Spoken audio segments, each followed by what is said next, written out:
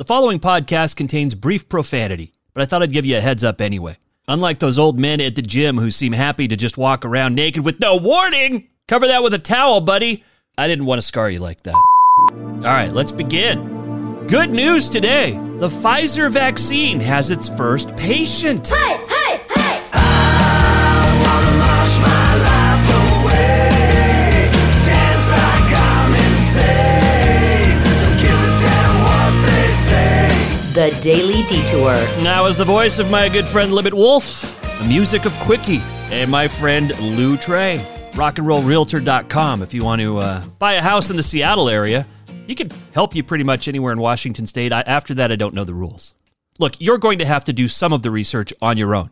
Homeschool Week continues on the Daily Detour podcast. We'll talk with Corey Michaelis mostly today about his background before comedy as a teacher. But right now, as promised, the history-making first patient to receive the Pfizer vaccine for COVID-19. A 90-year-old grandmother in England, grandmother of 4. She got the vaccine at 6:31 a.m. yesterday, and there's a photo online of her being wheeled down the hospital hallway to resounding applause.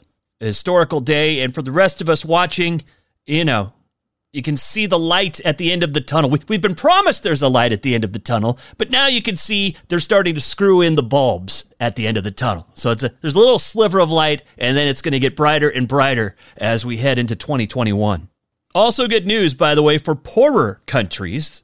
The Vaccine Alliance has raised $2 billion to buy COVID-19 shots for low and middle income countries so that they won't be left out in the cold. Some other cool news this morning that I wanted to share with you. Yesterday, with the help of Elon Musk and SpaceX, we got closer to the Jetsons' future than ever before. For the first time ever, SpaceX capsules parked side by side at the International Space Station. So you can just picture George Jetson pulling up for a burger at the space drive-thru, like the Sonic drive-thru. Only they don't roll the windows down when they pull up because you can't breathe in space. Maybe they did on the Jetsons. You got to suspend your disbelief. But pretty cool. Basically pulled up right next to the other one and did their business. Dropped off some Christmas goodies. I don't know what those goodies are. Maybe some powdered eggnog, powdered fruitcake, hot buttered and powdered rum. I don't know. Hot buttered Tang? Do they even make Tang anymore? I have no idea. If not, let me inform those who are too young to know what the hell I'm talking about. It was an instant breakfast drink. If it's not being manufactured currently, they probably still have some left at a dollar store or discount store of some type. Hey, Ma, this Tang says the sell-by date is August of 1975. You think it's still good? Only one way to find out. Let's give it a try. I was never into Tang for some reason. I thought the Kool-Aid tasted better. Tang was probably better for you. Or maybe they were both awful for you. I don't know. My mom would tell me, stop putting so much sugar in the Kool-Aid. And I'd be like, but Mom, that's what makes it taste so good. Never considered just pouring a batch of sugar into the water.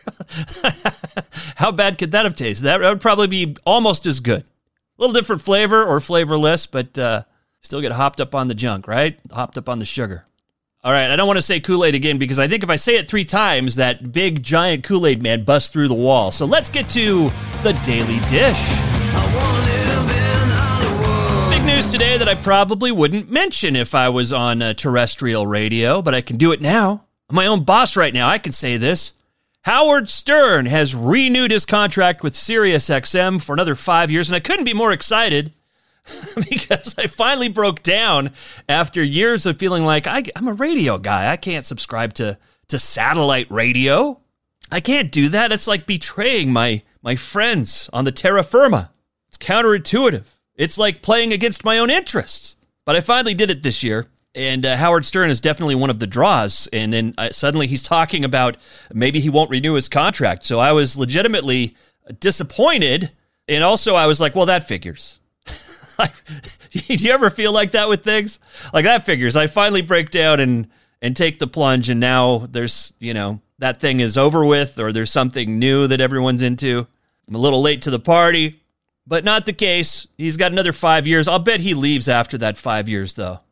But they've got so much content from him that they still run on a separate Howard Stern channel. There's 2 Howard Stern channels, and they're going 24/7.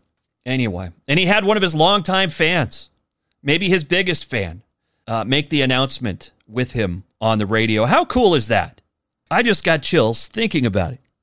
Anyway, that's good news. It was with so much change. This was my other thought on it. With so much bad news and change, people kind of depend on people like Howard Stern, you know? It's a constant in a person's life. That's one of the great things about radio, regardless, or even a podcast, is that it's something consistent in your life. It's something predictable, yet hopefully, surprising enough to keep you engaged, keep you entertained. But the threat of that thing going away, I know what that means. As a fan, I know what that means to his listeners, because I'm one of them. Also, Howard, though, I will say this. Like, if you're not a fan of Howard Stern, I kind of get it. Gets a little too graphic for me sometimes with some of the sex talk. A little too graphic. I don't need things to go into the minutia that it gets into and then try to extend the conversation about that thing for like 15 minutes, right? I don't want to get into that stuff. But I just tolerate it because I don't know if there's a better interviewer on the planet. He's certainly, top 3. Bob Costas is really good, too. I guess Mark Maron. Mark Maron would be a great interviewer as well, a little different. So those would probably be my top 3. I don't know who yours are. No one has the knowledge that Bob Costas has. No one preps for an interview like Bob Costas. Almost no one gets celebrities to open up like it's a therapy session like Mark Maron, except maybe Howard Stern, who also just digs and hammers and digs until he gets what he wants out of a person. And somehow they leave happy. So I love that. But and he is funny. There's lots of comedy that doesn't turn me off on his show. But the other stuff I could do without, but it's like a horror movie. Like, I'm not into the horror movies for the gross stuff, for the most part. I just like that jolt of electricity that you feel when you jump out of your seat or when you're hanging on the edge of your seat. The rest of the stuff, it's just there. I just put up with it. Unless there's a gag attached to it. Like, if it's gross, but it's hysterical or something I've never seen before, then I might go, oh, yeah, that was cool. The 13-year-old, 14, 15-year-old kid in me goes, that was gross cool. But that's not the main appeal. What else can I tell you? Lori Loughlin's daughter, Olivia Jade, speaking out about the college admissions scandal and what she knew, when she knew it, and how it affected her. Safe to do so now that mom and dad are in prison. And she hasn't spoken to mom and dad since they went to prison at the end of October, early November. She did so on Jada Pinkett Smith's Red Table Talk, as you do these days. There's another therapy session as far as interviews go. That Red Table Talk, man, that came out of nowhere and quickly became a thing. It helps when your name is Jada Pinkett Smith. Gives you a leg up when you're launching a new thing like that. Olivia didn't know about the college admissions scandal when it first broke, but she got a phone call from a friend. Hey, Liv, have you talked to your mom? And she was like, no, why? And the friend said, well, I will just let you talk to her and then call me back. And so then she hung up the phone, had a really weird gut feeling. Something's up.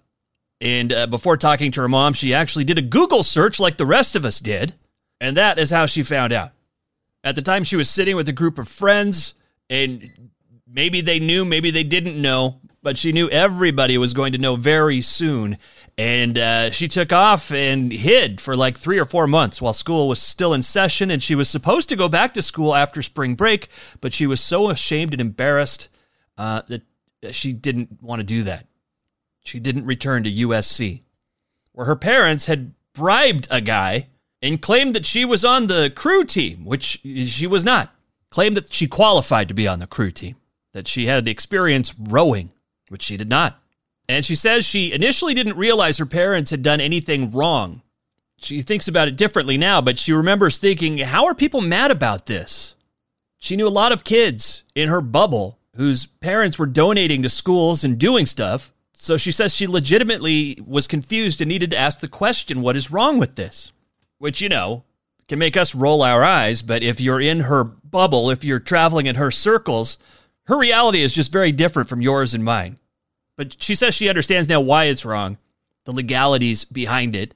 As for why they did it, Olivia Jade has her own theory about it. She thinks that her dad has real attachment issues and really didn't want she and her sister to leave California. And so he wanted to make sure that they got into USC. Now, she does consider Lori Loughlin, her mom, her best friend.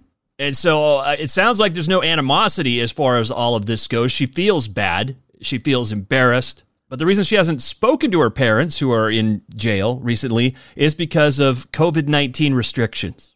And she says it's the longest that she's gone without speaking to her mom.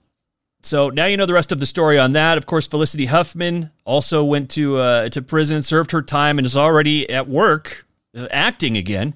And we'll see if Lori Loughlin gets the same reception when she's out. As long as we're talking about famous moms, Madonna has done something for the first time, which is really saying something for Madonna. You know, she was the one doing everything that we couldn't imagine doing back in the day. That's because she punched our buttons with her provocativeness. But surprisingly, she's never had a tattoo until now, at the tender young age of 62. And what she did, she's got 6 kids, and she had a little tribute inked on the inside of her left wrist to each of her kids. And just because I'm a geek, I wanted to pass this along to you. Alfred Molina, who played Dr. Octopus in the Tobey Maguire Spider-Man movie franchise, is going to be back in Tom Holland's Spider-Man 3, which is, they're going to...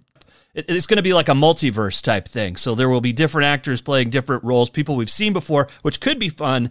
And isn't DC doing something very similar with the Batman character? I believe I read that Michael Keaton was back in the Batman suit for their own multiverse storyline. So anyway, that's fun. Look forward to that. And now it is time to resume our conversation with the homeschool podcasters Andrew J. Rivers and mostly today, Corey Michaelis. First of all, I need to tell people that your background, Corey, is as a teacher, right? A substitute teacher anyway. Do you still do that at all? Well, I taught full-time for 12 years, and then I quit to do comedy and thought, maybe I'll just try both of the lowest paying jobs in America and see if how that works out. And then all that's left is radio. You got to get into radio. Yeah. I get no health insurance from either of these. That's great. Ooh.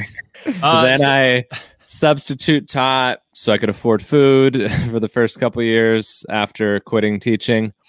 And then for the act, I've realized, I don't know why I didn't realize this a long time ago, but saying I still have a substitute teaching job just sounds like this guy's not really a comedian.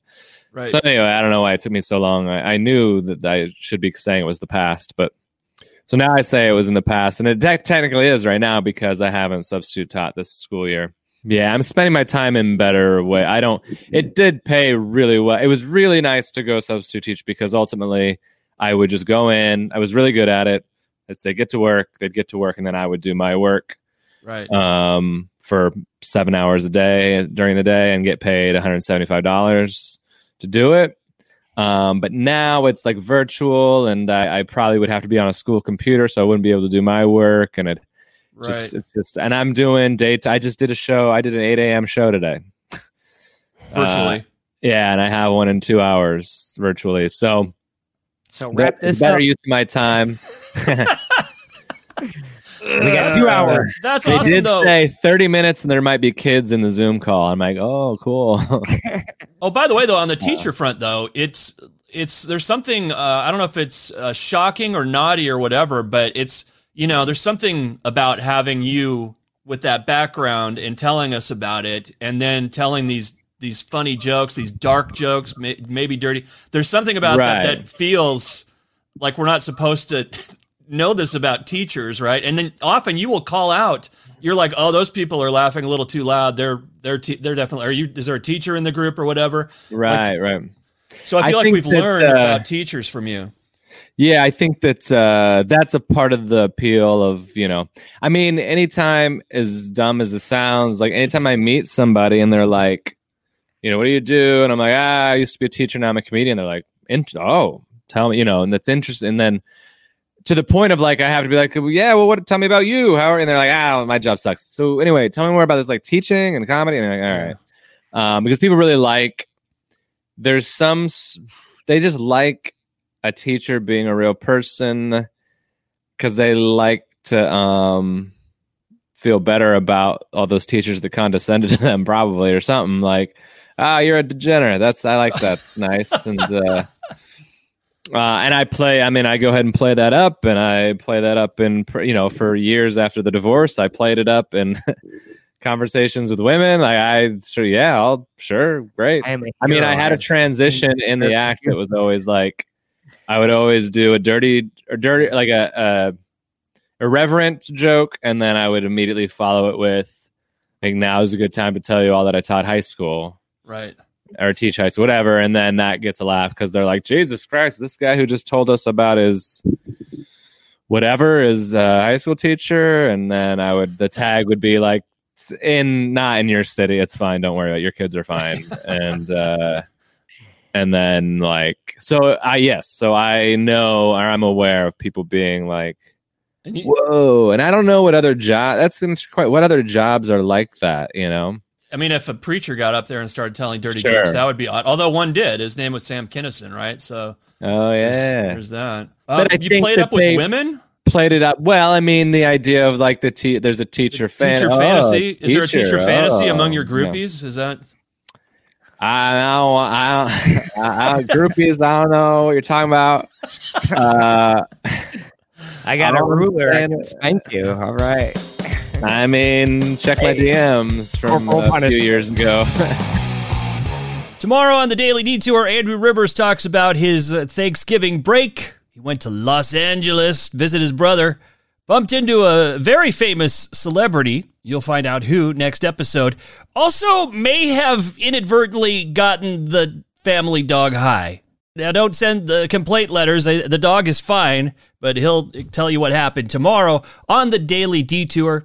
If you like this episode, if you like the show in general, please consider pausing for a moment and writing a review. You don't even have to write very much. In fact, I think you could probably just give it a thumbs up or several stars, whatever, however it works on your podcast app. But that would be super helpful. It will help other people like yourself find the podcast. And thanks in advance. Really appreciate it.